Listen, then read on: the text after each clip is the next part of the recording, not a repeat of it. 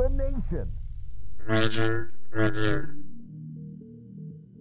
The Ragin' Cajuns will be a source of pride for this university, for the alumni, fans, and donors as we achieve success in the classroom, in the competitive arena, and in the community. It's about to get really fun. We're looking for dudes that will stand up. Well, Coach, let me tell you today, I'm here and I'm ready to stand up. And I challenge you, Ragin' Cajun Nation, to stand up with us. Stand up with us. Let's lock hand in hand and let's walk through the gates of Omaha. Hey, I love y'all boys. Let's grind every day starting today. Let's do it. Y'all ready? Alert! Ready? Who's that team ready? Who's that team ready? That's up. I got one thing to say right here. Cajuns win!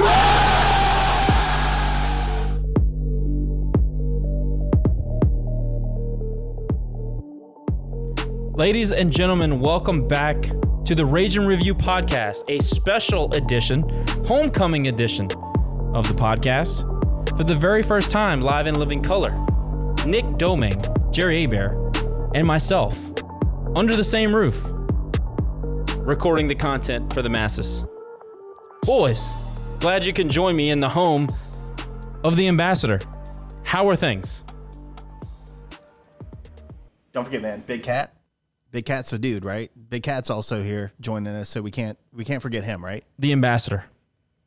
The very first thing we're going to do is I'm going to do some self-serving announcements, a soccer update for the people that are keeping track. The Rainbow Mermaids, unfortunately, they suffered their first defeat of the season. Unfortunately, fell 6-3 to a very mean team with a mean coach that did not take out their best player. But I digress.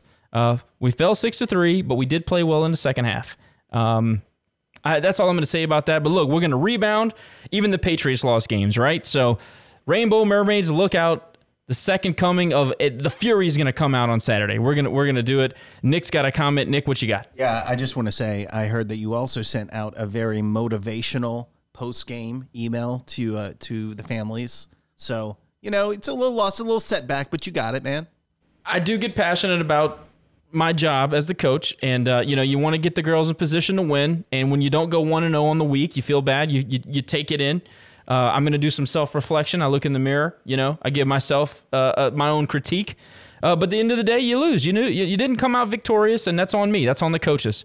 So we're going to have the girls ready to play. The youngers, the boys teams, the U4 boys, I think it's U5 actually, we came out victorious after falling down 3-1 in the first quarter against a team that really didn't respect the game. Etiquette was not there. They were being very rough on the pitch, pulling our guys down. The enforcer got knocked out early. He was not there for us, so we had to really dig deep. We had a gutsy performance in the second half, came out victorious 6-4 for the boys. So the Hot Boys came out, played well, got the victory, 3-0 on the season. Very proud of the boys.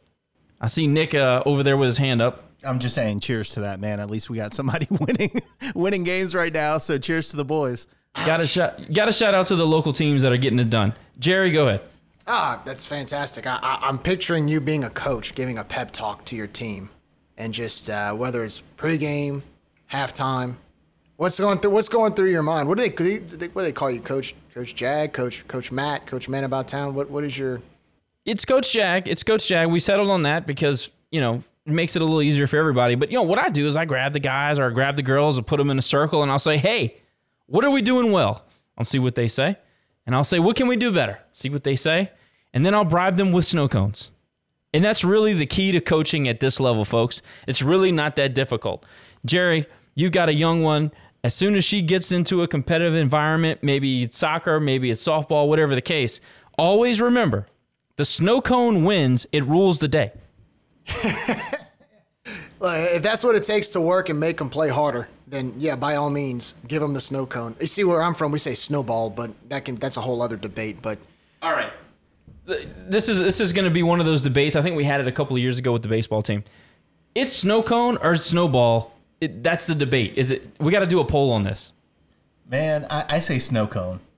That's just me. Snow cone from back in the day because I think they had Cajun cone and Scott ball. It burned down, but Cajun cone and Scott was a cone, so we always went with snow cone.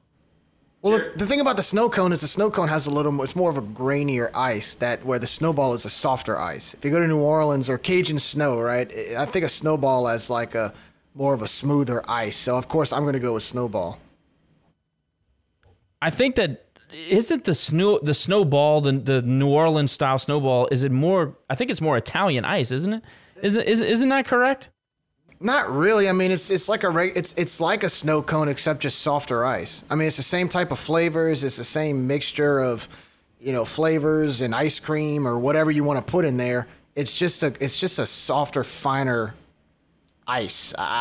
That's really the big difference to me. So when people are like, well, a snow cone. When I think of snow cone, I think of like it's that hard ice. It's like, I don't know, like it's grainier. You can. It's not as mashy, I guess, The debate rages on. Luckily, we're not here to talk about that because that was not on the rundown.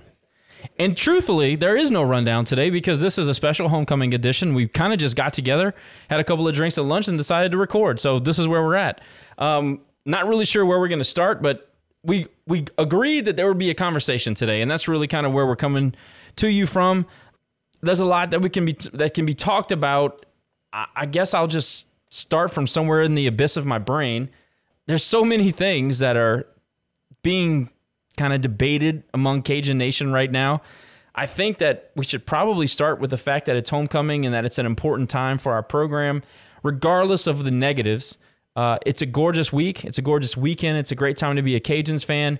We have a 4 o'clock homecoming game against South Alabama, which is probably the class of the West, maybe outside of Troy right now. It's a good opportunity, the right to ship. It's a good opportunity to turn out fans. So we're going to see what the community really is all about when it comes to supporting Raging Cajun athletics. We just had Michael Desormeau's birthday yesterday. So happy birthday to Coach. But it's a good time to kind of celebrate who we are, and that's what homecoming's all about. And I guess we'll start with this. I think this is an important question, and I've always wanted to ask this question to somebody that's closer to the program, but I think that you and I and Nick can kind of break it down. When I never understood the importance of what homecoming meant until I moved away from Lafayette. And when I was living in Colorado in Fort Collins and I got to come back for homecoming, I had been removed for so long from this environment that when you come back to the culture and the smells and the sights and the sounds, it really means a whole bunch. So first I'm going to kick it to Nick because Nick's been living in Houston for quite a few years. And I guess my first question is, Nick, when you come back and you see the excitement for football, and maybe not this year because things haven't been great, but when you come back to town, you come back to your alma mater and you come back to your people, right? What does homecoming mean to you when you step foot back in Lafayette? Well, first, I don't even think it's a homecoming thing. I mean, every time I come home, it feels that way because, and I've always told people, I encourage you to move away for a little bit. Get away from here, whether it's 6 months, a year, 2 years, 5 years. If you have the opportunity, get out, see the world, see other perspectives. And when you come back, you're going to appreciate what you have here. Because being here, and I lived in Baton Rouge, God help me, for like 10 years before moving to Houston. But I was always able to make that quick drive home on weekends and to do these things. And it was really easy. But when you move away 3.5 hours, that becomes a different animal. You can't drive home every weekend. So when you come home and you pass by Old Time Grocery and you see a sign that says Fresh Boudin and you have fresh French bread being cooked at a local store, all of those things mean so much more to you when you don't have it at your disposal every day of the week. And so homecoming for me is like that. It's seeing the people. I mean, I've already been here for 48 hours and have seen people I haven't seen in years and talked to them. And they're talking about going tailgate tomorrow and they're excited about going to the game. And you know what they never bring up? Not one of those people have brought up to me, man, you saw their record? You saw how bad they've been? Nobody has said that. Everybody is excited to go tailgate. It's an event. And that's what we need more of our games to be, an event, not just a game. So that's encouraging to me. And again, being an outsider, coming back, seeing people I haven't seen in years, people coming in from Atlanta and different areas, it's a totally different vibe and it's really cool. And I'm excited for it. I get to cook a big gumbo for a bunch of people tomorrow, so I hope I don't screw that up. But other than that, I'm really looking forward to seeing everybody out there tomorrow. Yeah, I mean, homecoming, to Nick's point, there's a lot of events that surround this week. Alumni Association has put together a bunch of events. The university has put together a bunch of events. You had You had Yell Like Hell last night on campus by the Union, where all the Greeks and student body got together and had a pep rally. That's been something I think that's the importance of homecoming week, are the events that surround it. And not only the events that surround it, but you feel that school spirit, you feel that sense of pride in the community.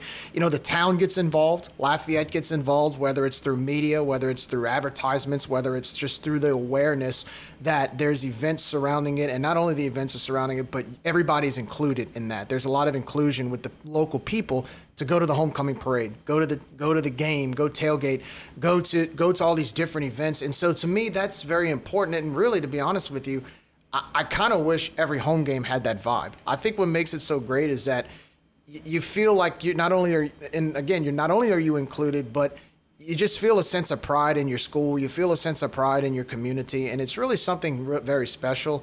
I really enjoy homecoming week because for us, especially for my wife and I, we do have friends that come from out of town. We do have people we see that want to come to the game that we haven't seen in a long time. And especially this weather, knock on wood, but this weather is beautiful. I mean, you couldn't ask for better weather. To me, it's like a rejuvenation of what we've seen over the last few weeks on the football field. This is an opportunity for the fans to still get together in spite of what's happened over the last few weeks, but also just kind of enjoy yourself, not worry about that as much. Of course, we're going to talk about the game pretty soon, but you just really kind of revel in just being proud of being a Cajun, you know, and that's what's or a Raging Cajun, and that's what's really special about it. So I'm looking forward to the weekend. I'm looking forward to tomorrow. I'm looking forward to the atmosphere, the parades, and everything surrounding it. So we'll go back to what you were talking about. With the pride and the Raging Cajun pride and et cetera. Josh and I are actually, Josh made a comment when we were driving back from the restaurant. We're right off of Johnson Street. We're a couple blocks from campus, and there's not one thing that says Happy Homecoming Raging Cajuns. There's not one Raging Cajuns flag out. I drove through campus. I think I saw one sign or something alluding to that it was homecoming at the Alumni Center, but that was it. And so while there's all this good going on, and I don't want to take from the fact that I know a lot of people are going to be there and go to it, as an outsider perspective, like you asked for me, Josh, coming in from Houston, just looking at the cover of the book, there's no excitement. There's nothing going on in the city this weekend. It's just a normal Lafayette weekend. So that I was a little bit disappointed about. And we used to have, I think, on Ambassador Caffrey, I think on the light poles, they had these Raging Cajun or University of Louisiana Lafayette signs or flags or whatever. That's not there. So it's that we got to do better, I think, in that regard. Again, I think we're gonna have a really good crowd from what the people I've spoken to. I think I'm gonna see a lot of people that we didn't see. But again, we got to take advantage of the opportunities that we're given, and this is a big opportunity to really rally the troops for this football team that's struggling a little bit, and we're missing the mark because there's no push, it seems, from the university publicly a couple blocks or even on campus promoting this event this weekend. I think the big thing that people are worried about at this point is that the record impacts the crowd. And Jerry and I have talked about this at length. I don't necessarily think that the homecoming game impacts the crowd because they have found a way to market it as an event, as most schools have. If we could find a way to make an event out of every home game, and to Jerry's point, make it a theme, whether it be a festival theme, it doesn't matter what the theme is, but if you can make every home game an event, you can have an expected crowd that's far beyond what we're doing right now. I think homecoming is a great example of that. If people are coming to homecoming because it's an opportunity to come back to Lafayette, a ton of former players that we talked to are going to be here this weekend. Some of them are going to be at our tailgate because this is what they look forward to. I mean, when you go to UL and you experience the ups and the downs, I'm talking about on the battlefield, which is the gridiron or the baseball field or the basketball court. That's what I'm talking about. When you have entrenched yourself into those battles and you have gone through those memories with your brothers, whether it be students, fellow students, whether it be teammates, whatever the case, that's what homecoming is all about to me personally. But I think also that athletes share that idea. I can't tell you the amount of people that have, private messaged the podcast and said, hey, we're going to be in town, or sent messages to me personally, hey, we're going to be in town. Where are you guys going to be? It's all about that camaraderie. It's all about connecting with those people and remembering those great times as athletes, as students, as people. And that's what we do the best in Lafayette, Louisiana. We take care of people. We have a good time. We throw a party. We have amazing memories. That's what it's all about to me. Jerry? I remember, I believe, I want to say it was, I don't know if it was Southern or Jackson State. I know they play that game in Jackson, Mississippi every year. I forgot there were a bunch of SWAC schools. I forgot which game it was, but there was one time I was talking to somebody who was associated with Southern, and they were playing a team. I don't know if it was, like I said, it was Jackson State or somebody, and it was on the road. And I just remember them saying, Jaguar Nation, they're well known. A lot of SWAC schools or HBCUs are well known to travel rather than go to their own home games. There's more people that go on the road, and they got strong alumni bases. They've got loyal fan bases. And there's a sense of pride in those schools, so they'll go. And not only do they travel, they bring their RVs, they bring their campers, and they create this event outside of the game. So on a Friday night, they'll get this fan base together outside the stadium. They'll barbecue, they'll have a party, and sometimes they may have a concert. Maybe some musical artist that may be in town or someone on the scene that would perform. And you're creating this event, and so by the time the game rolls around, and of course you got to add the marching bands, but by the time the game rolls around, the football game is secondary. I mean, nothing against SWAC schools, but the quality of football is not quite up to par with a P5 or even at our level for the most part. But there's still a lot of people that go to the game because of the event that surrounds it, which makes the games, the atmosphere unfathomable and unmatchable. And you see what they do at halftime with the Battle of the Bands and all of this great camaraderie that surrounds the game. But by the time they're done, by the time the game starts, the game's almost secondary because of what was surrounding it. And I'm not saying that for us, but I'm saying if you could create an atmosphere outside of Cajun Field, if you could create an atmosphere in the community that gets the community involved, every Saturday could be electric there. And that's one thing I think we do well with homecoming. But like you said, to your point, let's make this something every weekend, every game. There's no reason with the culture we have. We make every excuse in the book to grab a bunch of beers, cook gumbo, have a crawfish boil, and party. Why not use that as a catalyst for Cajuns games? And here's my question building off of that. I believe tomorrow's going to be electric and tailgating. It's going to be fun. There'll be a lot of people. The weather's going to be perfect. There's not a school 60 miles down the road competing against us for views. So I think we're going to have a good crowd. My question is, what are we as a program going to do with that?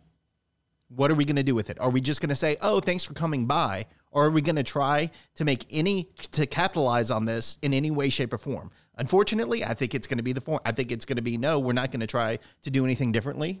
But this is your opportunity. These are the opportunities that we talk about all the time. You get people here, but you can't just say, oh, thanks for coming by. See you next year. Capitalize on it. Have somebody out there. Have RCAF representatives out there handing out koozies, asking people to sign up. Have you donated this year? Whatever. Just do something to get people to want to come back and want to participate and have ownership in the program. I don't think we'll do it. I'm hopeful we will, but this is your opportunity. In my view, it's the equivalent of getting people to show up to your merchandise retail store in a brick and mortar, getting them to park in the parking lot, and then you walk out the glass front door and just wave at them. Hey, thanks for coming. Don't buy anything. Please, we don't want to inconvenience you all. Just get back in your vehicle and get the hell out of here. But thanks for coming. Appreciate you very much. That's the way I look at it. I mean, why do those folks have great times at those games? Because of the people. Why is tomorrow going to be a great environment outside of the stadium? It's because of us. We know how to tailgate. We know how to throw a party. How do you translate that into the stadium? See that? I'm behaving. How do you get it in the stadium? How do you get that passion into the stadium? Look, we are in the business of cultivating fans right now. Whether you like it or not, I don't care if we were in the top 25 last year or the year before.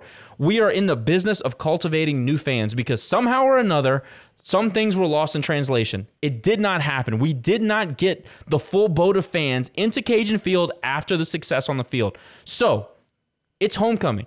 It's 2022. You got one of us as the head coach. I don't care what the record is. It's 2-2. I understand that we've lost some bad games. A lot of this stuff is tertiary. Where do you go, Jerry? Where do you go to get those people on the fringes to just get in the gates? I'm not worried about you coming to the football game right now. How do I get those people to come and cook their gumbo inside of the gates, tailgate, on the outside of the stadium? Because I can get you in the, if I can get you inside of the gates of Cajun Field, maybe I can start to get you in the stadium. We got to get back to the business of getting people to our area and then convincing them to go watch the football game inside of the stadium. So what do we do to fix that? Well, I think first of all, it's about perception. I mean, when you drive down River Ranch on a Thursday, whether it's in the fall or the spring, and you see tons of people crossing Camellia to go to River Ranch for Rhythms on the River, if I'm driving by and I'm not familiar with the area and I see what's going on, my first thing is, man, what's happening over there? What's the big deal, or what's the big party happening in River Ranch? And so you go to that's Rhythms on the River in a nutshell. That's how it started.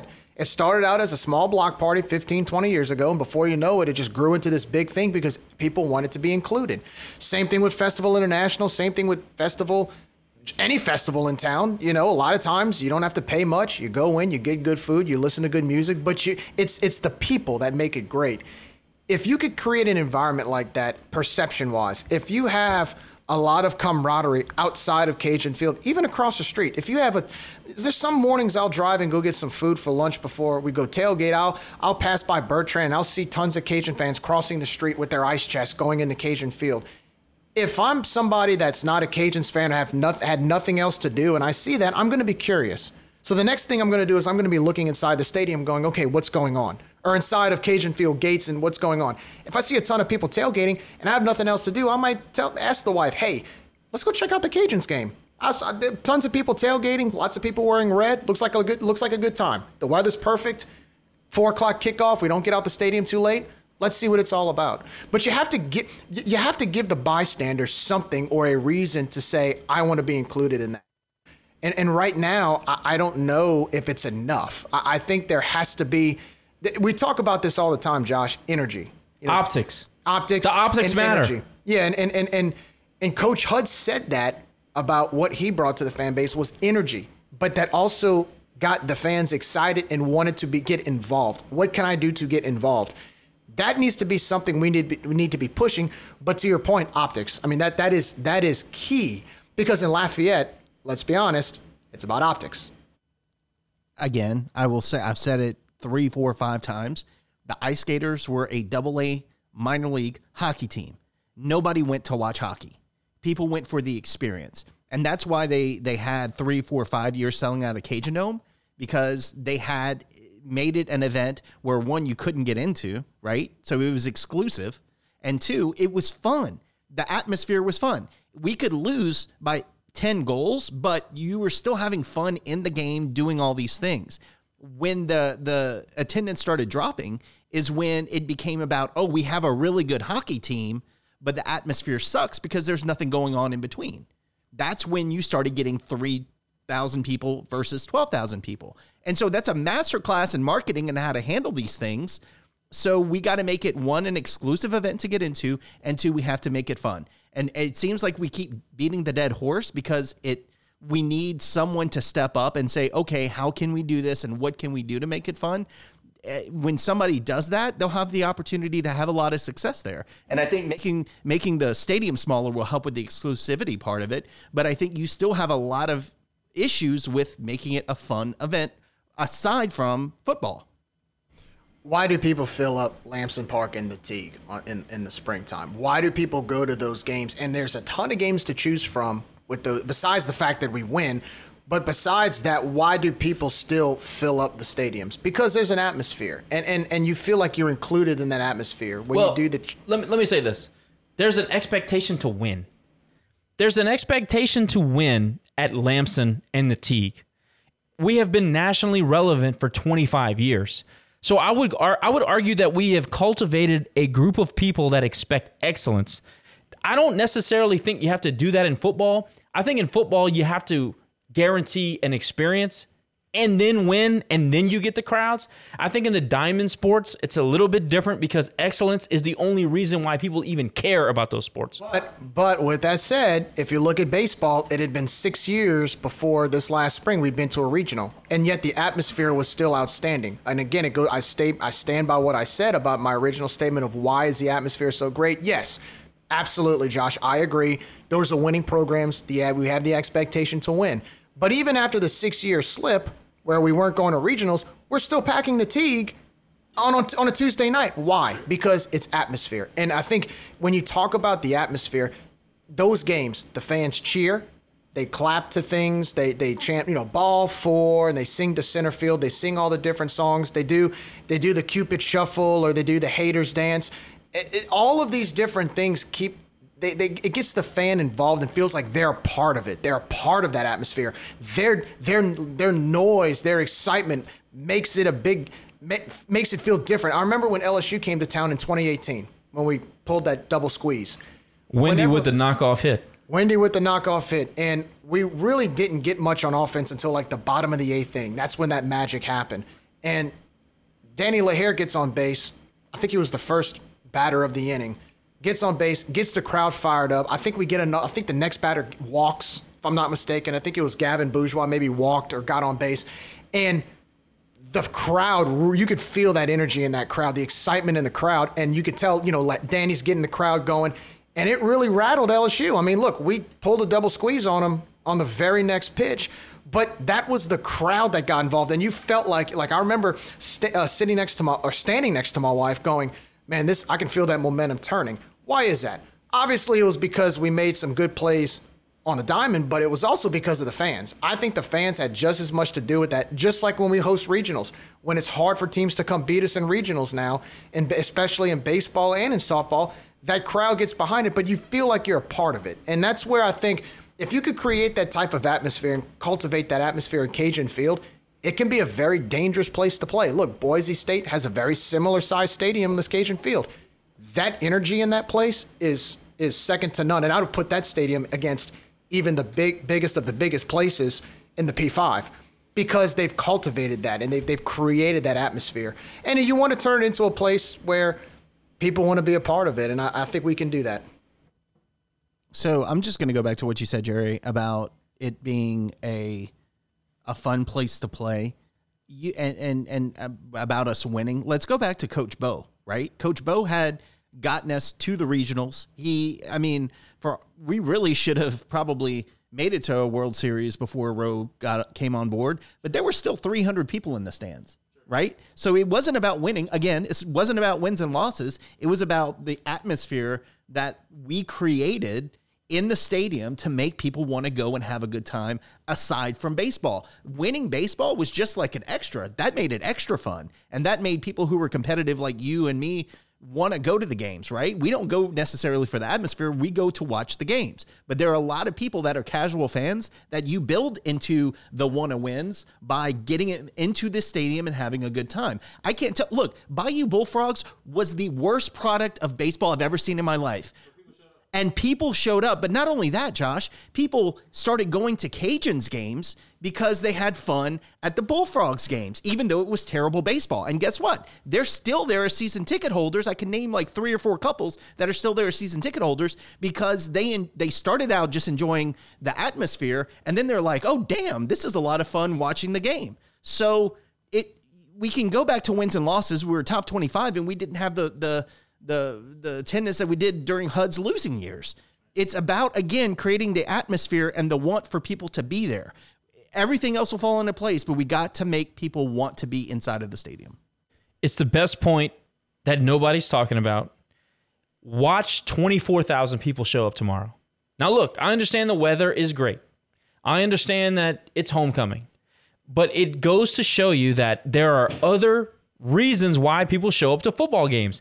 If you can make it, I made this point on the board, 3rd place. All right, the 3rd place. It's not work and it's not home. Where do you spend the majority of your time outside of those 2 things? It should be Cajun Field. It should be the complex in some capacity. It should be the Teague. It should be Lamson. It should be somewhere in that. If you don't go to basketball, look, I'm not going to fuss at you for that. That's a totally different thing. But the point is that if your 3rd place is watching Cajun sports in any kind, I get it. It's a great gathering area. It's a great opportunity to meet people. It's a great opportunity to just hang out, have a beer, spend 3 or 4 hours after work. It's great. Homecoming is going to prove that can be done regardless of wins or losses, okay? I don't necessarily believe that should be the model that we try to go after new fans with. No, of course I don't believe that. I think that we should cultivate sports fans because sports fans will continue to come back. They're going to come back for the seasons where you're not performing. Those people care about wins and losses. They care about competing. That's a different deal. Everything that's going to happen this weekend goes to show you that you can market to others as well. And that's kind of the point I'm trying to make. Go ahead, Nick. Perfect example. When I drove by the Cajun Dome, which I hadn't been in front of in a while, there is a restaurant built into the Cajun Dome now. Do you think they just built that restaurant just to have a restaurant at the Cajun Dome? Don't get me started on that. I have been hollering for 2 years. If that place exists, why do you not utilize it? It doesn't matter if it's basketball season. Thank you. If you are tailgating, the place should be open. It takes 2 people to run it. How many people does it take to serve beer? Why did you spend money to renovate that area of the Cajun Dome and then also open it up to tailgating if you're not going to monetize it? They're not monetizing it. This is indicative of how UL runs their business. Why is that not being used during tailgating? It's ridiculous. But that's what I was getting to, Josh, is that you have the perfect opportunity there to bring people when nothing's going on at the Cajun Dome to the Cajun Dome. Like you said, monetize it. It might not be a huge revenue maker. Break even. Just break even. If you break even, then guess what? Some of those people that are going there on their afternoon drive home to catch a drink or something to eat, if there's a basketball game, they might decide, hey, maybe there's a special, a free ticket with a beer. Okay, I'll go in and, oh, this is fun. Well, right now it's not, but maybe, in a couple years it might be fun. But the same thing, I mean, I think there were talks at some point in the baseball stadium. I know Robe told me, hey, we might do a new stadium club and we might have a restaurant open. And it will be open all the time, and people can go and eat there and get into the game if they want to. I mean, he was thinking outside the box at the time too. Let's make it not just about the product on the field, but make it, again, somewhere you go. And then, oh, by the way, this is also happening. This might be fun to participate in. The law of sales, the law of large numbers. If you get 100 people, well, say you get 1,000 people to walk into the Cajun table. I don't even know what the hell it's called. Table room, whatever the hell it's called. The table room. It's ridiculous. I live steps away from the place, and I don't even know what the hell it's called. I think it's called the table room. If you have 1,000 people walk through the table room during, just tailgating, if you get 100 of those people to go buy a ticket, that's $2,500. That's $2,500 of revenue, and you make a few new fans. Why is the table room not being utilized during tailgating? Jerry, you got a thought? I think of other places close by, whether it's in New Orleans, even Baton Rouge, that have restaurants and food areas close to those stadiums that aren't even associated with the university, and they make a killing. There's a ton of people that go eat there. There's a lot of people that go party there. There's just people that just stand around there because there's a certain atmosphere, a certain environment over there where they just want somewhere to wait before the game starts. And sure enough, it's become a new spot, a new happening spot for people to meet at before the game. Hey, I'm tailgating here. Well, come meet me at this restaurant or come meet me at that restaurant. We'll be partying over there a little bit, getting some drink specials. And a lot of times they do have drink specials. But, that's to your point, that could be something, that could be a place where we could utilize that. Hey, I'm going to be tailgating by Cajun Field. We're at the table room getting a few drinks before the game. Come meet us, and you can create your own environment there. And yet it's a good point. And why don't we use it? I don't know. My guess is, probably can't find the workers or for some reason can't do it. I don't know. You know how that goes. So I think we beat this dead horse enough. I think we solved all the world's problems in this conversation. I am interested and just dying to talk about fan reactions over the last week, Josh. And first, I want to get your thoughts. What do you think about everything that's transpired in the last week? I am so glad that you transitioned to that. First of all, our motto here is that we're not going to tell you how to be a fan. I've been saying that for years. I think that the old guard has tried to tell our community how to be fans for so long, it's turned off the most passionate segment of the people that would have become Cajun fans. And I think a lot of those people go east. I really believe that. As far as Cajun fans' reactions to what we thought might have been a successful season, I'm just as disappointed as everybody else. Everybody in this room is. Even Big Cat. He's upset. He wanted to win some games too. Everybody's upset. It's okay to be upset. It's part of being a fan. It's part of the experience. But you can't start bailing on the coach who hasn't coached 5 games. And I'm never going to accept that. Look, there's a lot of things to say, hey, if Napier were here with this talent, we'd be 4-0. First of all, I don't believe that at all. Have you looked at the offensive line? Have you looked at the attrition? Have you looked at the injuries? Completely different deal. We've totally replaced a quarterback. We have a completely different style quarterback at the position. The defense has, I've said this, and I think that I have an explanation. If we go further into this, I have an explanation from somebody who would know. The offensive line and the linebackers in pass coverage have been our biggest weakness to date. Okay? And we can get into that more when we start talking real football. But there's a lot of things going on inside of the actual game, not necessarily on the sidelines or the coaches not knowing what they're doing or a talent gap. There's so many things happening right now in real time that these guys are having to adjust to. I'm not bailing on anybody. It's been game 4. This is 4 games. If you're going to give Napier in 2018 an opportunity to succeed, you got to give Mike Desormeaux the opportunity to succeed in 2022. He deserves the same amount of rope, if you want to call it that. I don't even know what to say. But as far as the fan reaction, some of it is justified, some of it is borderline, and some of it is just ridiculous. To be completely honest, I don't really know where to go from. We expected 10 wins and 8 wins, and I'm guilty. I'm guilty in saying that I looked at the roster and I said, hey, I think 8 to 10 wins is legitimate because of what we've been expected, and we've been conditioned to win this way. I would hope our players think that they can win 10 games, even with the talent gap that we have and the players that we've lost. But the fact of the matter is, we lost NFL guys. We lost All-Americans. We lost SEC guys. We lost coaches. We lost commitments. We lost people waiting, sitting in the wings. We lost a lot. It's easy to sit here and say that now. I understand that, especially after we've lost some games. However, the reality is what it is. Go ahead, Nick. Yeah, the reality is that I think all of us, I'm assuming all of us, thought at the beginning of the season, we're going to lose some players, but we'll still be good. And we'll still going to get it done. And we'll still win 10 games. And yeah, we lost our entire coaching staff, but we'll be fine. Very optimistic. And it's what fans do. We want to win. We expect to win. You said you expect players to want to win 10 wins. Hell, I expect them to want to win 12 a year. That's, to me, the expectation that should be set. So while I'm disappointed by the way we lost, I'm not shocked that we've lost. I'm shocked more at the way that we looked unprepared and the way that we lost and some of the decisions that were made and some of the plays that, again, drop passes right in your hand for a touchdown. Total game changers. Drop field goals, drop punts, things that you're not used to seeing. Right. So I'm disappointed in the way that we've gotten to 2-2 and not necessarily the fact that we're at 2-2. I still think that there's a lot of talent on this team, and I think that we still are going to get better as the season progresses. But I'm with you. If you want to question whether or not the right hire was made, I appreciate that, because I think a lot of people question it when the announcement was made, and they're going to question it now. And you know what? If we win the next however many games, it's still going to be questioned at the end of the season. That's fine. But to say, oh, we got to fire the guy 3 games in, again, I'm not going to tell you how to fan. I'm just going to give you reality. He's not going to be fired this season. In fact, he's not going to be fired next season, most likely, unless there's a complete collapse.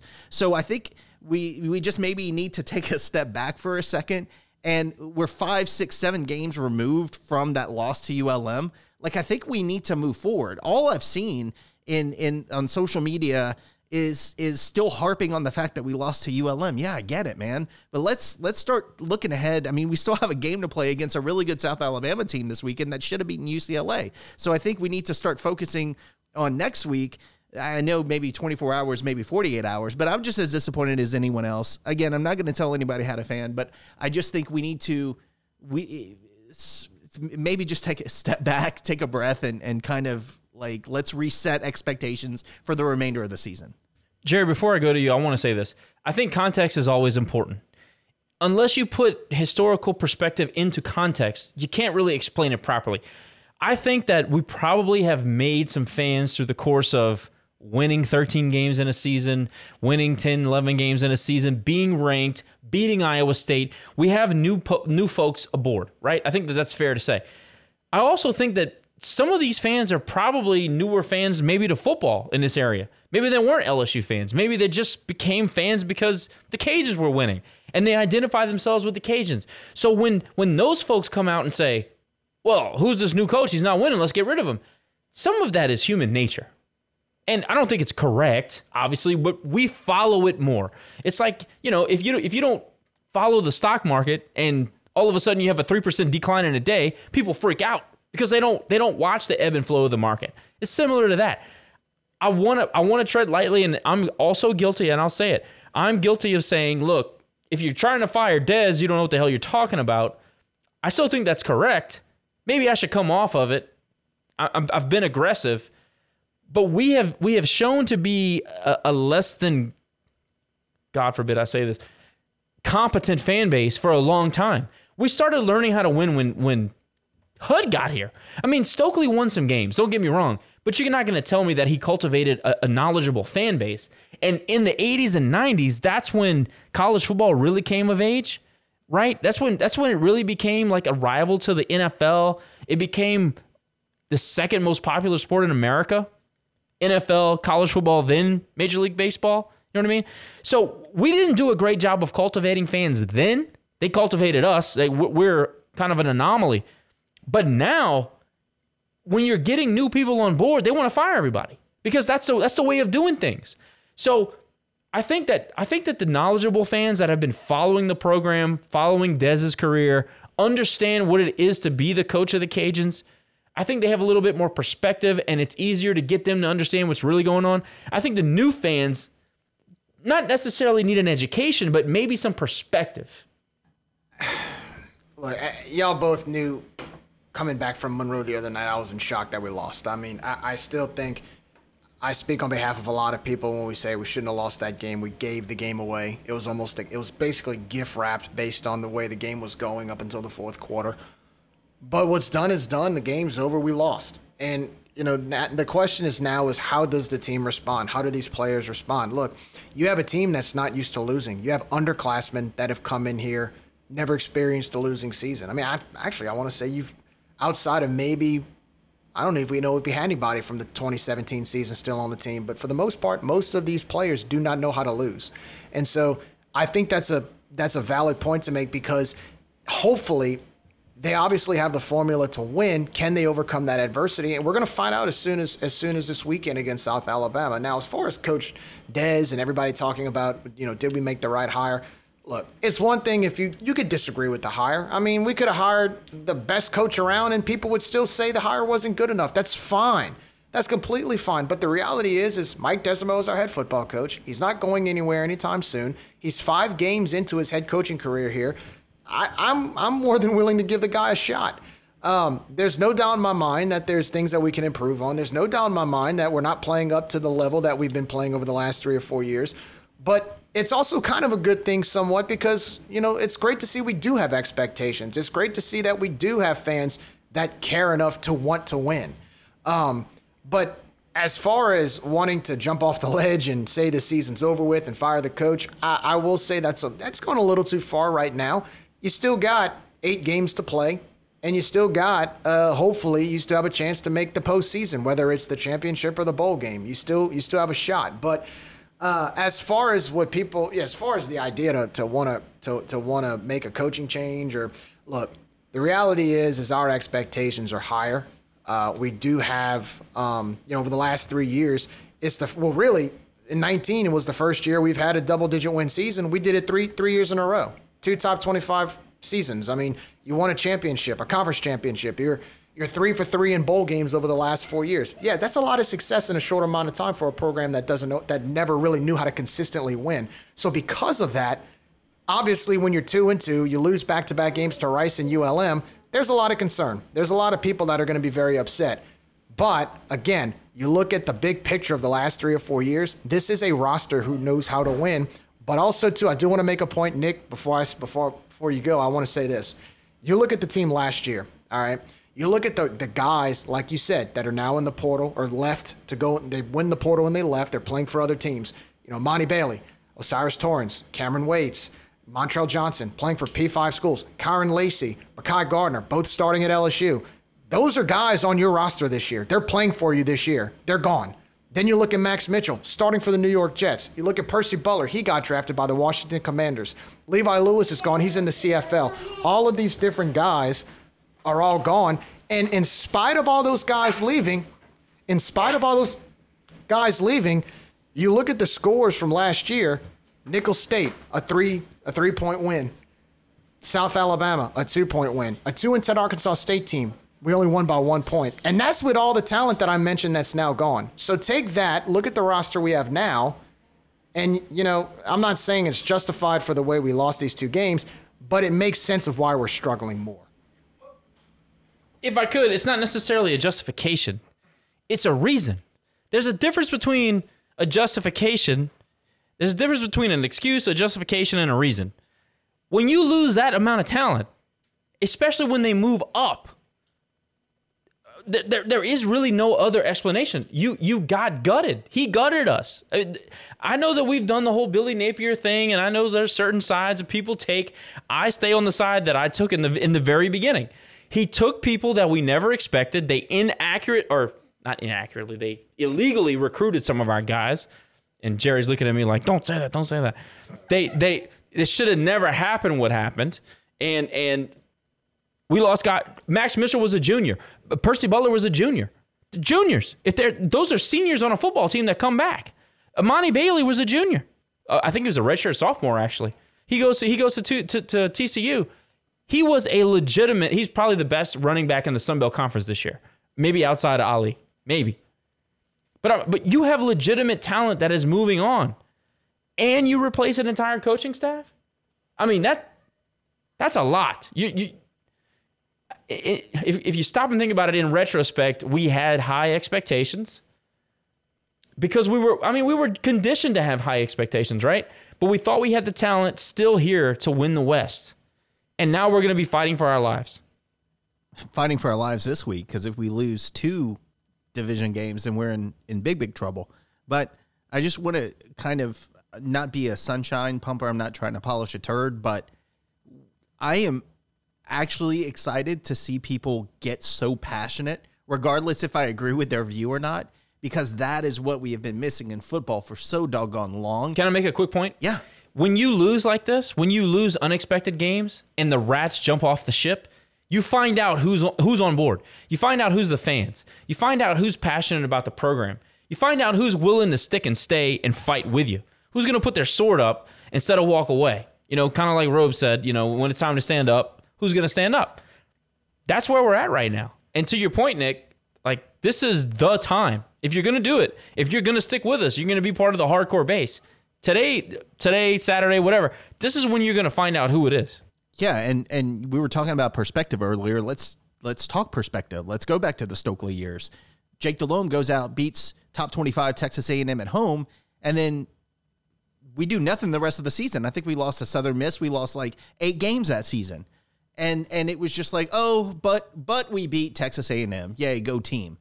I am happy that we are starting to have a fan base that has expectations and that gets pissed off when we don't live up to them, because that just tells me we're starting to go from our middle school years to maybe our high school years. We're still not in college years, but we're starting to grow up a little bit. And even though, again, I think some of these are wild and the rats jumping ship, I'm still happy to see the passion. That's something we've been sorely lacking for years. I think Jerry would call that the standard being raised. High tide raises all boats. Am I right on that? Absolutely. And to your point about, the Jake years in 96, we beat A&M. The next week we get blown away by Southern Miss. And then I think we finished that year 5-6 with losses to UAB and who else? We lost. But it was a tough schedule, but we should have gone at least 7-4 that year. But back then, for almost a decade or however long, it was, we did beat A&M that year, but you still had a losing season. And so, again, it goes back, like you said, the standard's been raised, the bar's been raised, and now it's time to maintain that. You know, you don't want to turn 3 years of massive success into the good old days that quickly. You want to build on it. You want to grow on it. Look, when Mike Desimo was hired, what did he say in his opening press conference? I want to build on this. I want to grow on what we've been able to accomplish. So the goals are there inside of that athletic performance center. The goals are there within the football program. So it's not like they want to go back to those days. It's just, you're, like you said, look, the reality is, and I know I know Rage Review and the Florida fan base got a very intriguing relationship during that time. But look, when Billy Napier went to that bowl game with Florida and UCF, and he originally said, I'm going to take a few and I'm going to reevaluate what I need to take. When you say I'm going to reevaluate, none of us expected him to take more than 20 of our staff members, which he did. But when you watch when you watch the game with Florida and UCF, and you see UCF basically spank Florida in the bowl game, it changed his mind. But at the end of the day, and I know a lot of Florida fans will get mad at me for saying this, but it's easy to be on that side because you're benefiting from it because we're the ones that got the coaching staff gutted. And so now, really, the reality is our coaching staff, we have a very brand new coaching staff. Yes, we got some familiar names, but it's not just the coaching staff, it's the support staff. It's the strength and conditioning coaches. It's the nutritional staff. It's the videographers. They all went to Florida. The infrastructure has totally changed. The entire basis of the support staff, they're all brand new. And look, for the most part, I think they've done a pretty good job to get adjusted. But again, Rome wasn't built in a day. But Jerry, at the same time, they still have to get their feet wet. At the same time, how do you even gauge what's a good job? I mean, this is unprecedented for our program. You have all of these very qualified guys that went on to, I mean, essentially beat the number 7 team in the country in the opening game. These people were here. You go ahead and watch the Tennessee game. That's a rivalry game. And you see Jaluk, and you see Coach Doak, and you see all of our guys. You see Dunbar. You see Hockey. You see all of the guys that we saw, roaming the sidelines for us. And they're over there competing in one of the biggest rivalries in college football. It's tough. That's tough to recover from. I don't care who you are. So if you're gonna make I don't know. I mean, like it's you cannot start calling for the staff a month into the season when literally everybody walked out the door. I mean, that's how I see it. Nick, you got something? I mean, my question is, do we even have a full staff yet? I mean, I get that we have all the position coaches and that, but you go look at a roster of coaches and support staff from a year ago to today, and it's like a skeleton crew. So are we even at the point where we lost our director of media, or whatever they call communications director. We lost our, who else did we lose? Nico left. So our entire athletic department and football team is like a skeleton crew. And so, yeah, I just think for me personally, as a fan, for me, reality has set in. And I think reality is we are what we are until we're not, until we either have figured out as a coaching staff and as a support staff what we're going to do with these guys in place today, or we reassess and we add staff next year. But today, what we are is what we are. And I think we just need to, again, reset our expectations for what we're doing with what we have. And my hope is we figure it out in the next game, but we still have a long way to go this season, and we just have to realize where we are as a program right now, today. They took the touchdown baton to Gainesville. They even took the touchdown baton. Let me add on that they took the creative team. And not only did they take the creative team, they started plagiarizing what the creative team was using here. And when I brought it up on Twitter, I got absolutely murdered by the state of Florida. And now they look back on all the stuff that Doug and that creative team has put out, and it's exactly the same. I mean, the culture videos are the same. They just changed the logo. The photos look almost exactly the same. The art looks exactly the same. It's a strange existence to be associated with that level of plagiarism, I guess is what you call it. But look, it's an SEC power. It's Florida. Who cares about little old Louisiana? Okay, who cares about them? But we remember. We were here when it all started. That's why it matters to us. And when I see it on ESPN and I see it on their social media stuff, it's cringeworthy because it's so blatantly obvious that all they did was take the blueprint from Louisiana that Napier started, that Ryan Benoit started in the creative staff, that hockey started with his strength and conditioning, the whole like the preseason and fall and strength building and everything, their entire regimen, everything, all of the support staff, they did the same thing and they took the blueprint to Florida. And they don't even talk about how, Louisiana's, hey, it's where it all started. The other thing is that our promotional staff should grab that and use it to our benefit and say, this is where they started. Come here. Come learn about it here. Come do the same thing. Come experience everything. Go ahead, Nick. One of the most infuriating things I saw was that some talking head posted on Twitter pictures of our players in the NFL, Elijah, Robert Hunt. And you know what the caption said? Look at all these Billy Napier players in the NFL. Where?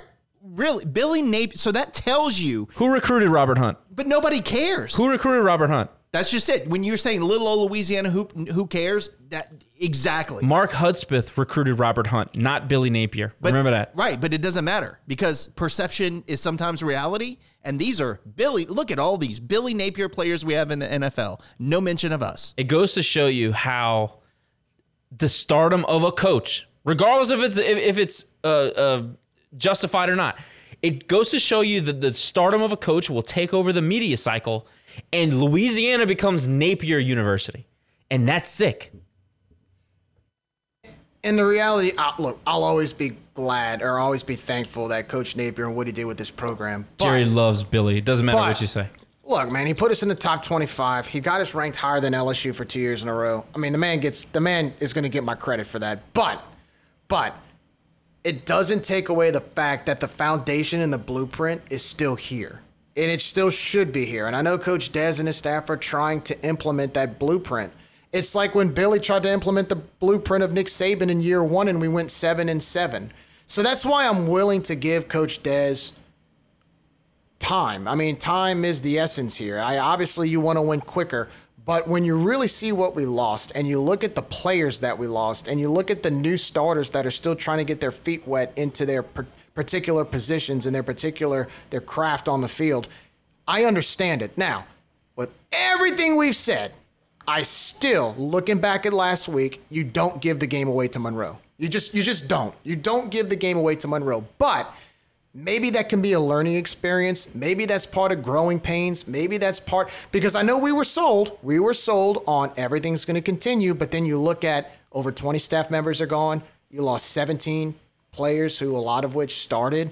You lost guys. You just lost a lot. And it's just, I think, Nick, you have a good point, and that's kind of where I'm at. I think reality's kicked in the fact that, yes, we've won a lot, and yes, there's high expectations, but man, I tell you what, we got a lot to grow on. We got a lot to grow on. I'm going to give you a bigger but, Jerry. Yeah, Napier got us to where we are, but you know what? But he also potentially could maybe have destroyed our program.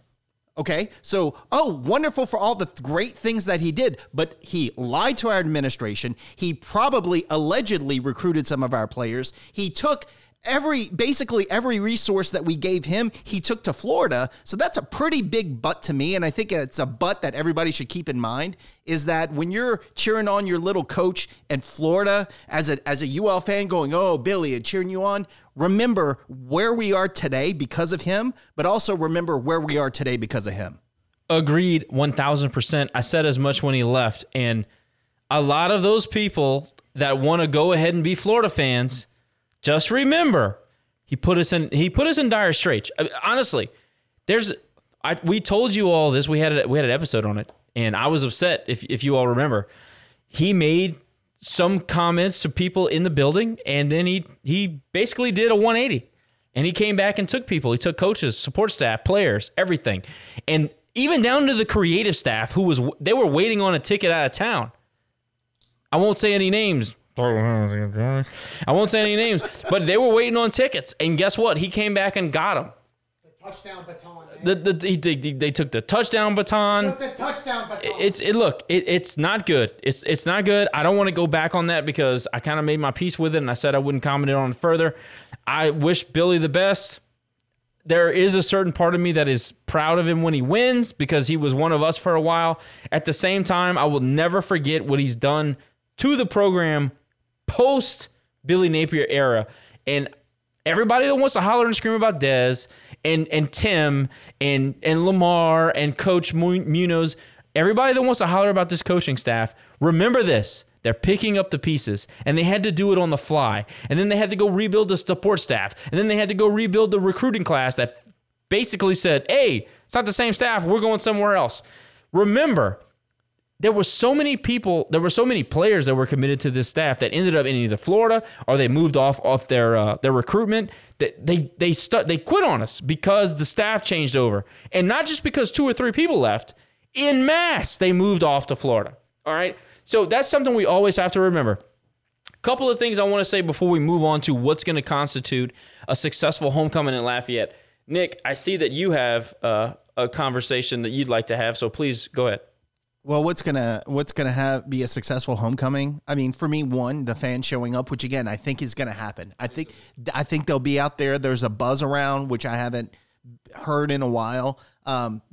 Again, the weather is on our side this week, so no excuses if you don't make it out to the stadium. I mean, hell, I drove 3.5 hours to be here. I mean, not that I didn't be here to be with you guys because I love you all, but you know what I'm saying. Like, people are going to be there. I think we're going to have a good crowd. To me, what's going to be successful is that we have a good game.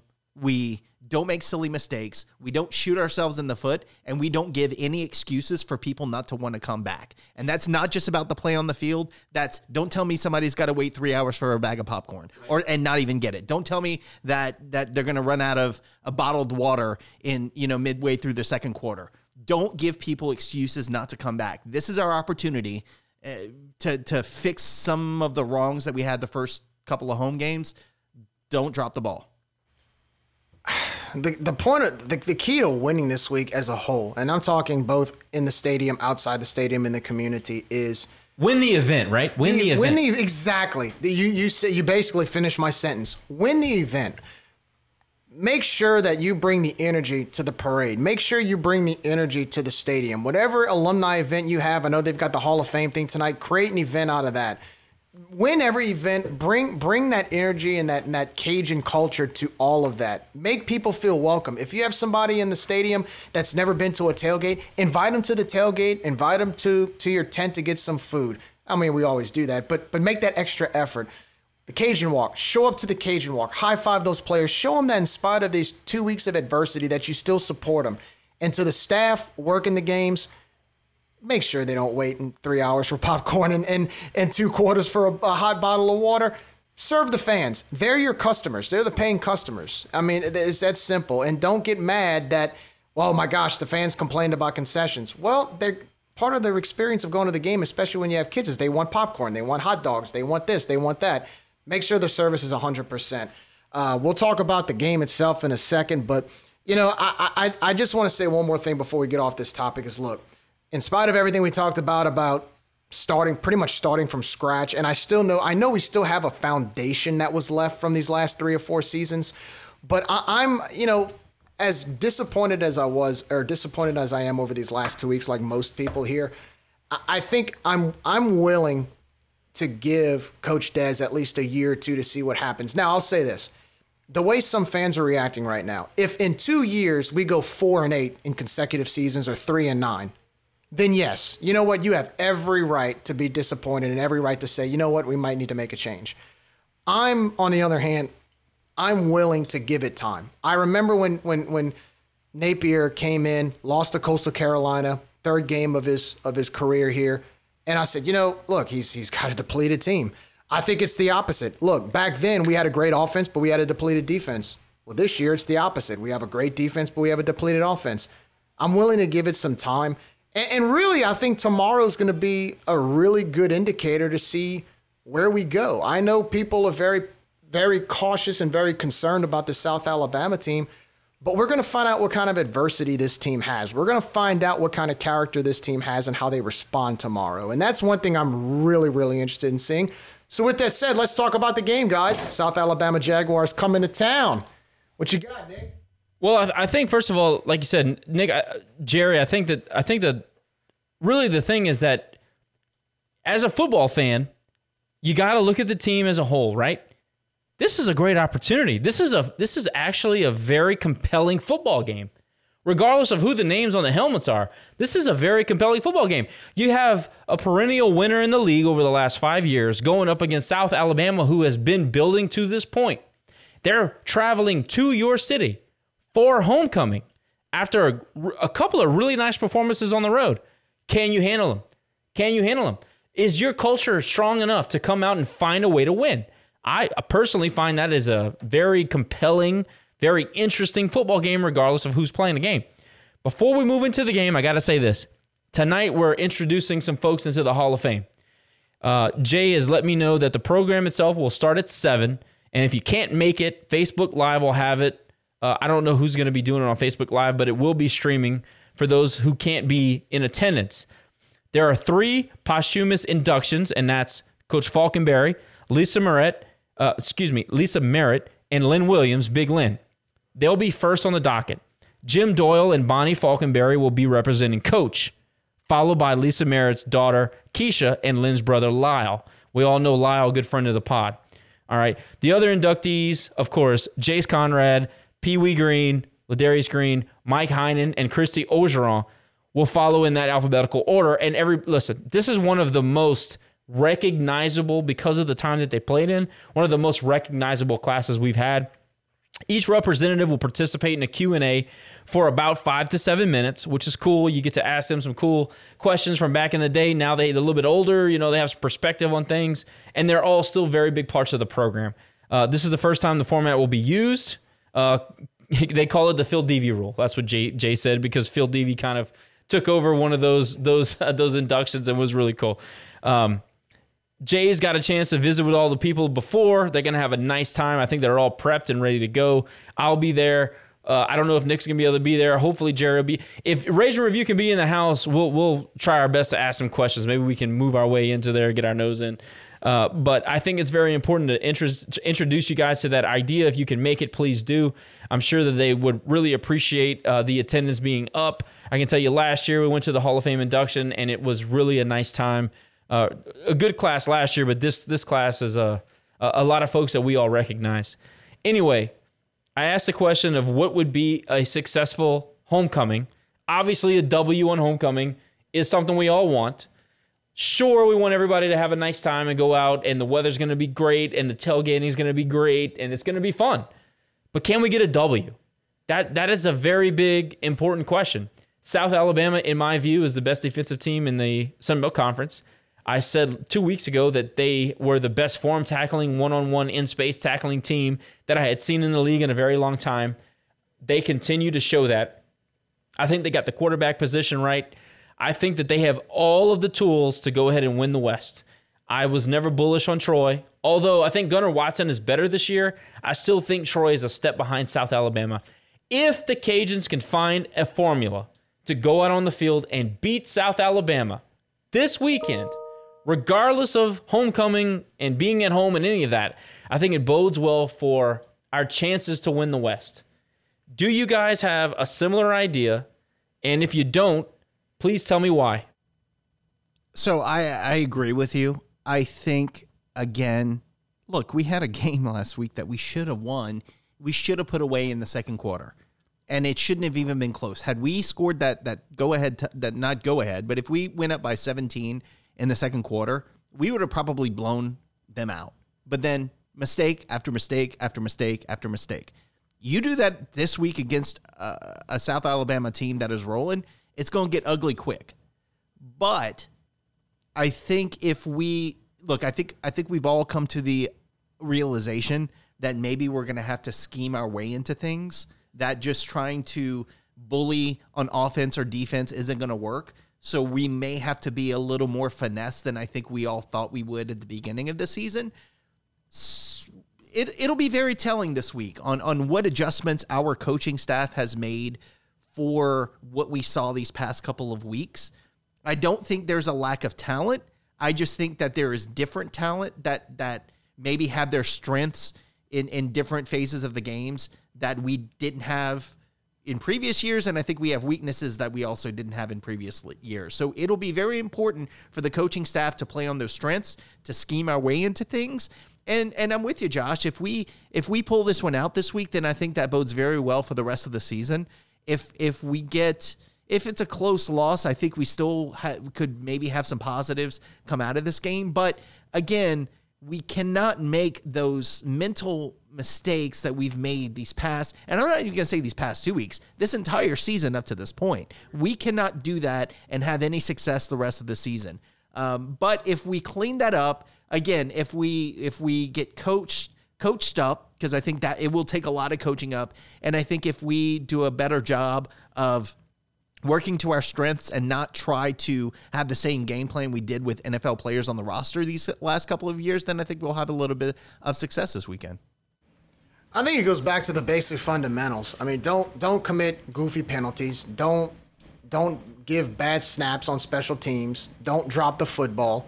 Don't miss tackles. Don't miss a line on your defensive plays. I mean, little things like that, it goes a long way. And the problem with the Rice and ULM game is we did too many of those things. We made too many careless mistakes. We made mistakes that just it was very uncharacteristic of what we've grown to love about our team, and that we never really committed penalties that much. We never really made those type of mistakes in the past, and they just kind of showed up out of nowhere over the last few weeks. And because of that, we've lost 2 straight. I think a lot of that last week had to do with careless mistakes. I mean, 2 bad snaps, one on a field goal and one on a punt, was a 10-point turnaround just by itself. Special teams, dropping balls cost us time on the clock as well as extended drives that could have possibly turned into touchdowns or field goals or points in general.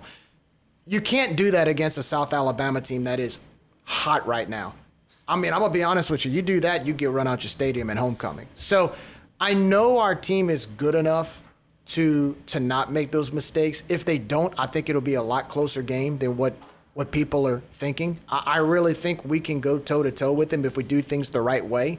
But I think we have to set the tone early, and I think the coaching staff needs to – I think they need to do some things tomorrow that maybe the first 4 weeks they didn't. In other words, as Coach Degg says, get a little uncomfortable. Take some chances. If Chandler goes in the first 2 drives and scores, keep him in. Don't take him out.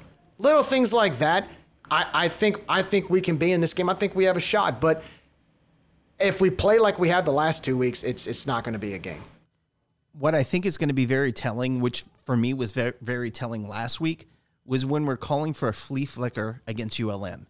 If we see trick plays being called against South Al, then I think that's going to be an indicator for me that we're in trouble, because that was an indicator for me last week. So, again, line up, try to figure things out. Don't try to have the same game plan you did these last couple of years, and try something new. Obviously, what we're doing ain't working, so try something new. But I do think this is a different team at home, so we'll see what happens. I agree with that. Before we get to Man About Town, man, I tell you what, it does happen. It does happen. You know, it's all about me. I will say this. We know that Dez has already said he's going to go ahead and tweak the quarterback situation. And what that looks like, we don't know. We have no idea what's going to look like in game. But I will say this. South looks good. They are sure tackling. They are a great form tackling team. They should have beaten UCLA. They should be 4-0. They are beyond formidable opponent. These guys are coming here to win. We've beaten them in situations where we should have never lost the game. They've blown games to us 2 out of 3 years. They're seeing blood. They're seeing blood. We've beaten them 6 in a row. They're coming to town to wreck our home game, our homecoming, our quote unquote, culmination of the season. Is there something that you all see within the stats? Is there something that you all see after a few games of watching this team play that gives you any amount of confidence that tells you when we go out to play, this is a place where we have a clear advantage. Whether it could be a confidence thing, it could be a talent issue, it could be an experience issue. Is there one thing that stands out that says, you know what, I got confidence that the guys are going to go out and they're going to win? Go ahead, Jerry. Well, last week against Louisiana Tech, they had 14 penalties. The first week against Nichols, they had 10 penalties. Now, they only had 4 penalties against UCLA, but they had 9 against Central Michigan. They do commit penalties. And I think that's a situation where if we're disciplined and we get those free yardage, we get the free yards from that and take advantage of that, that gives us an opportunity because guess what? Now that turns the tide. That creates momentum. And I think that's something we can take advantage of, but you can't make basic mistakes. That when they give you something, you don't give it back to them. When you get a turnover, you don't botch a field goal snap. You get the 3 points or you get in the end zone and score. That's where I think you can take advantage because let me tell you, man, offensively, they're good. They move the ball well. They got a great quarterback. They run a really similar balanced attack of what we ran last year, and it's effective. They throw well. They run the ball well.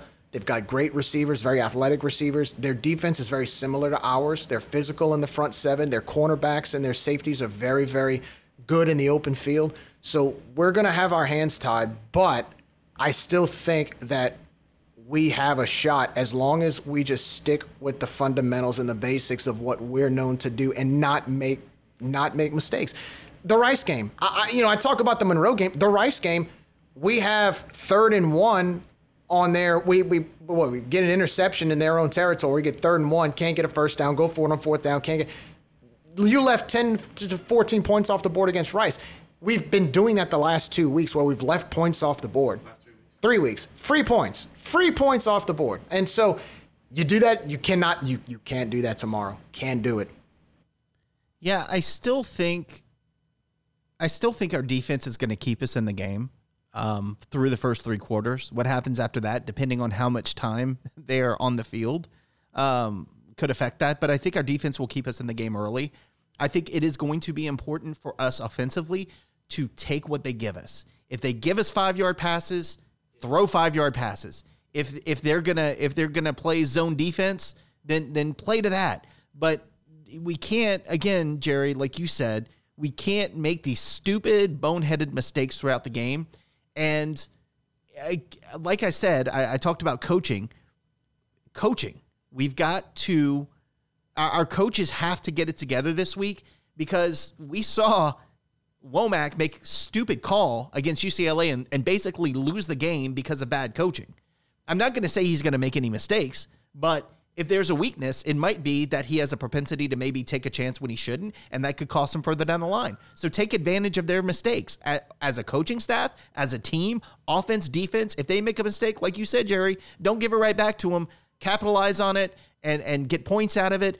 And again, take what they give us. Whatever they give you, take it. I like our coaching staff this week. I think that they fully understand the pressure that's behind what they're doing right now. I also think that South Alabama is prone, to Nick's point, to make a few, maybe reach a little bit. They're still learning how to win as a program. That's not a shot at them. They've never achieved really anything on a national level. They're still figuring it out. Regardless, if we can't run the football, it doesn't matter. If we cannot run the football, it does not matter. To Nick's point, if you are going to exploit some part of the field, that 5 and in area, who normally occupies that area? The tight end, the drag route, the bubble route, the screen route. Where is it? Where is it? You got to keep the defensive line and the linebackers honest this week. You have to, because if you don't, you're going to get blown out in your own home stadium. Here's the other thing I wanted to say.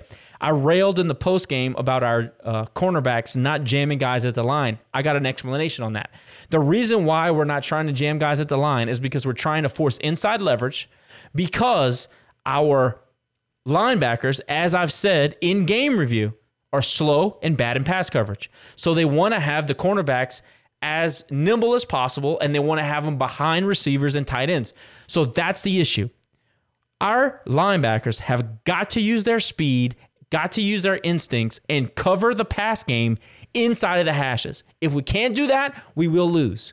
If we can't run the football, we will lose.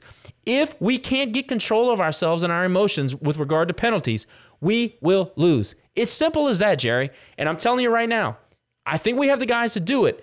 We are a senior-laden team in the secondary. We have new guys in the linebacking core, so somebody's going to have to step up, whether it be Moncrief, whether it be Guidry. I know Guidry's a junior, but some of these guys have been here 3 and 4 years. Somebody has got to step up, take control of the guys that have these responsibilities, and make them understand, hey, yo, you gotta take care of your responsibility. You know what I think is going to help us? The magic of the Cajun script, baby. I hope that's true. I hope it's true. Swamp magic. Man, I tell you what. So anyways, man, I tell you what. To say that I was in shock all the way home from my trip to Monroe would be an understatement. You know, it wasn't as much being on the wrong side of the score. It wasn't so much that we even lost. It's how we got on the wrong side of the score, and it's how we lost. All of us here, including the players and coaches in that locker room, know that we were the better team than what we showed on Saturday night in Malone Stadium. That game was lost mostly because of us. And that's the most frustrating part. Now, to ULM's credit, they took full advantage and ran with it. But one can't take something that is not given. And it's safe to say that we gave it away. And because of that, we have seen a little bit of an uproar from even our most loyal fans. I guess another way of putting it would be chaos. That's the best word to describe Cajun fandom right now. From following a team with the longest recent win streak in the country to a team that has lost its last 2 games to Rice and ULM, a whole load of confusion, frustration, and concern has overtaken Cajun Nation. We have fans infighting on what to say and not to say. We have fans infighting on what to think and not to think. And we have fans infighting on what to do and not to do. We have a football team facing real adversity for the first time in a while, learning how to live up to a new standard that this football program has never seen before. We have a university, though on the rise, trying to find a way to market our brand more consistently rather than advertising apparel of other schools. And then there's us here at Rage and Review, trying to gather all of the pieces of this confusing puzzle and trying to find solutions one piece at a time with discussions and open dialogue. As Josh would say in his grand return to one of our most beloved fan message boards, it seems as though we have time traveled all the way back to the year 2005. And what better time to time travel than this weekend? Because we celebrate homecoming. Homecoming is indeed a moment back in time. We all come back to reminisce about the experience we had at this university that we love. We talk about the good times when life was more laid back and carefree. We talk about the people we met along the way and the relationships that were formed because of it. We talk about the Friday nights on the Strip or bar hopping on Jefferson Street. We talk about the 10-minute walk between classes from FG Mouton to the 5th floor of Griffin Hall. We talk about the lunch times at the old campus copies. And we talk about Saturdays in the fall tailgating at Cajun Field and the memories of standing on the rail of the Red Zone student section. Now, those were just a few of the memories that I had while attending UL, and I'm sure there's a lot more to go along with them.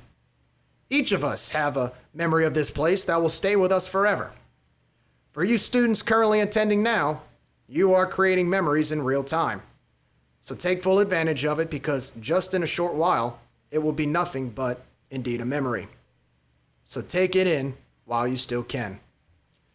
You know, among the fan chaos, there is one thing no one can deny, and that's the fact that we all care. We may show it differently. We may even have different opinions and standards on how to be a Cajuns fan. But at the end of the day, we all wear the same colors of vermilion and white. We all clap to the same fight song. We all cheer for the same team. And with homecoming finally here, it's a reminder of why we do so. Because it's a time for us to come and say, thank you. For me personally, I say thank you to the university that educated me and prepared me for the real world. Thank you to the university that allowed me to meet my wife and make some of the best friends that will last a lifetime. Thank you to the university that motivated me to stay in Lafayette and raise a family of my own. And thank you to the university that gives me pride in being a Raging Cajun. Happy homecoming, Cajun Nation. See you this weekend. Jerry on point as usual. Ladies and gentlemen, if you like the pod, you like the content, you like what you hear, subscribe, rate, review. Certainly appreciate it. It's homecoming. It's gorgeous outside. Come and join us for the tailgate. We're going to beat South Alabama, like we always do. But more importantly, we're going to have a good time. And that's what being a Raging Cajun is all about. See you soon. I